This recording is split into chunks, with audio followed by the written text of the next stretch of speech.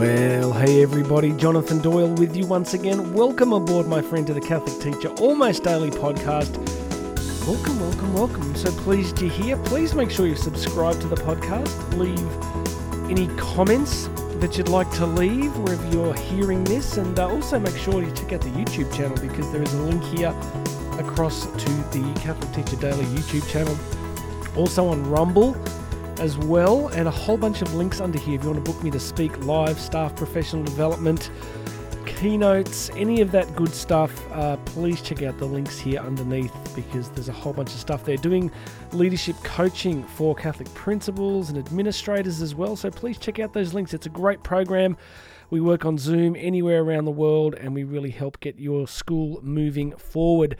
Well, today, my friends, we are going to talk about a very beautiful quote from the inimitable Evelyn Waugh, the brilliant playwright and writer from 1903 to 1966. Of course, wrote the beautiful book Brideshead Revisited, a very profound novel. And today I want to share this quote with you. I think it goes to the depths of the current challenges we are facing. And I do encourage you to go across onto the YouTube version today, because I got a bit unhinged on the YouTube version.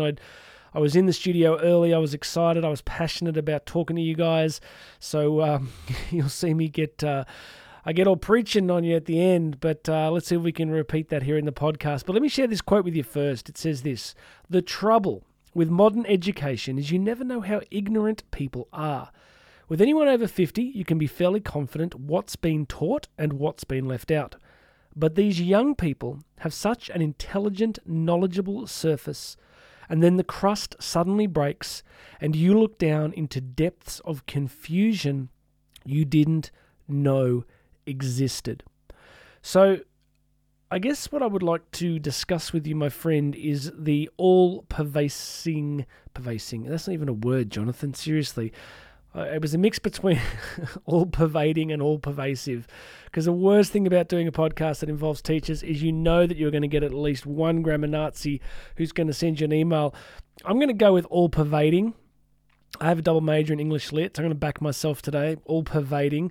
I'm going to talk about the all-pervading influence of cultural Marxism. So if you are not familiar with cultural Marxism, I guess some of the core elements would be that you create revolution, that you cannot bring about the Marxist utopia without first creating revolution. And to create revolution, the first step is to destabilize the existing order.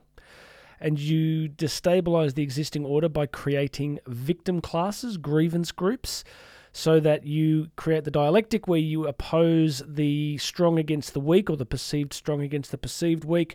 You agitate for violence and hatred and destruction, and then you rip apart the old order and replace it with the new, which, if you are any student of history, and especially a student of Marxism and communism, if I say the quiet part out loud, it's basically that what they tend to do, of course, is just replace one kleptocratic, corrupt system with an even more diabolically evil kleptocratic influence-based system, where, of course, the communist leadership ends up getting private villas in beautiful parts of the world, where the noble proletariat end up starving to death. So the only problem with Marxism that I can tell is the somewhat inconvenient truth of it leading directly or indirectly to the deaths of probably about, give or take, 150 million people so far, and counting.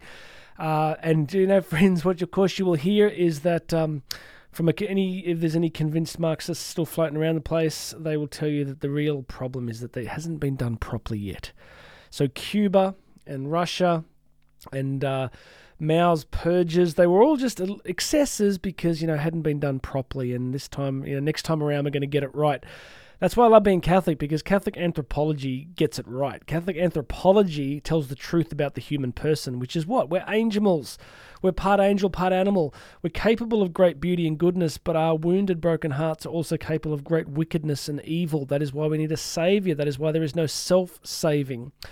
So what I'm getting at in today's quote with Evelyn Waugh is he picks up this idea that many of our young people can seem quite sophisticated and very knowledgeable about socio-political topics, right? So your average student these days is going to be very vocal on issues maybe around climate or aspects of human sexuality or all sorts of things. You're very familiar with this, of course, especially if you're in a high school setting. Often they'll have thoughts on all sorts of things, from political issues to natural resources and plastics in the ocean and all these sorts of things.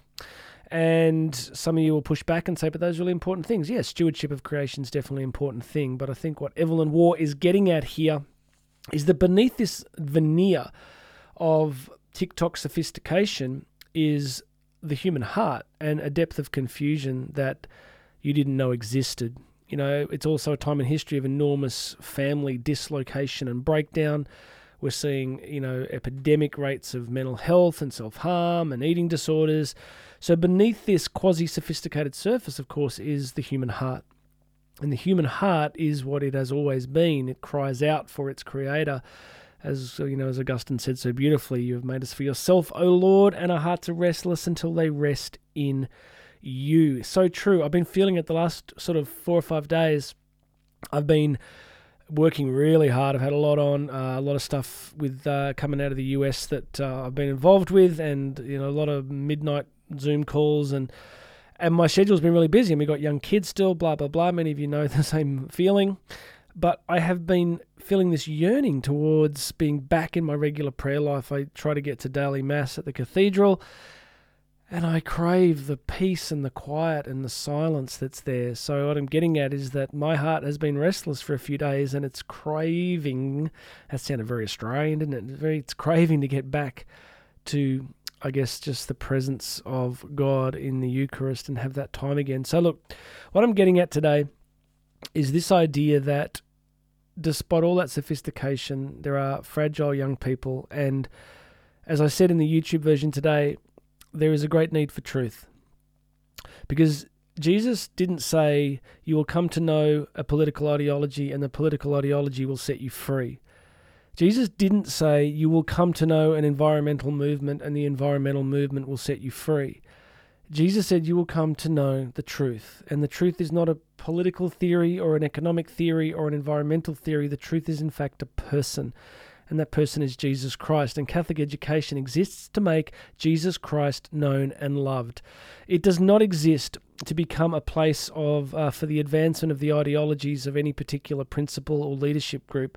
It's a place where Jesus Christ is presented, the Gospels are lived, the sacraments are offered, and we do the work of catechesis, and we introduce people to the faith, the great, noble, beautiful Catholic faith that has survived every empire that has come against it in history and is still standing strong until Christ returns for his bride. So we can stand on that.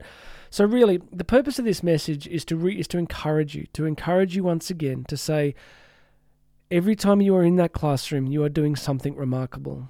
There is a hunger and a yearning in the heart of every young person, whether they tell you or not, and they're probably not going to tell you. In Latin, it's referred to as capax Dei, which means that which has the capacity for God. We are God-seeking beings, like missiles streaming into the sky. We have vectors of aspiration. We are heat-seeking missiles seeking Christ, and if we do not find him, I think Anthony Evelyn said this, that we become exiles from Eden. We're like lone wolves scratching under every stone looking for the way back. This is the truth of the human heart. This is the truth of the human heart, and that's what makes so much of what's being forced upon young people so terribly wicked, because it's something that takes them away from the truth of Jesus Christ. So my friend, be encouraged. This is a message of encouragement. You are on the front lines of a great battle. You don't see it, but that's what it is. And so many of the great men and women of the faith, so many of the great martyrs, probably my favorite is Joan of Arc. These were people that understood their times. These were men and women that understood that there are times when we fight. We fight with the weapons that we have, which is weapons of prayer and the pursuit of holiness in all our failures and brokenness. We fight with gentleness and pastoral care. We fight with accompaniment. We walk with our students. And we press on. And we press on, and we press on, and we press on. So look down. Remember, there is confusion in the depths of the human heart. And by you presenting Christ, you're presenting the rock. You're presenting the rock upon which they can stand, the rock that endures every moment in history. You're not presenting a theory, my friend. You're presenting something far more wonderful, special, and important. All right, that's it for me today. Otherwise, I'll get too excited and I'll keep going for too long. Please make sure you've subscribed. Go check out all those links if you want to book me to come and speak at your event, pastoral care days, staff professional development. I'm back in the US this year. I'm very excited about that. Or you can book me for coaching. There's a whole bunch of good stuff in the link, so go check it out. All right, God bless you, everybody. My name's Jonathan Doyle. This has been the Catholic Teacher Daily Message, and I'm going to have another one for you tomorrow.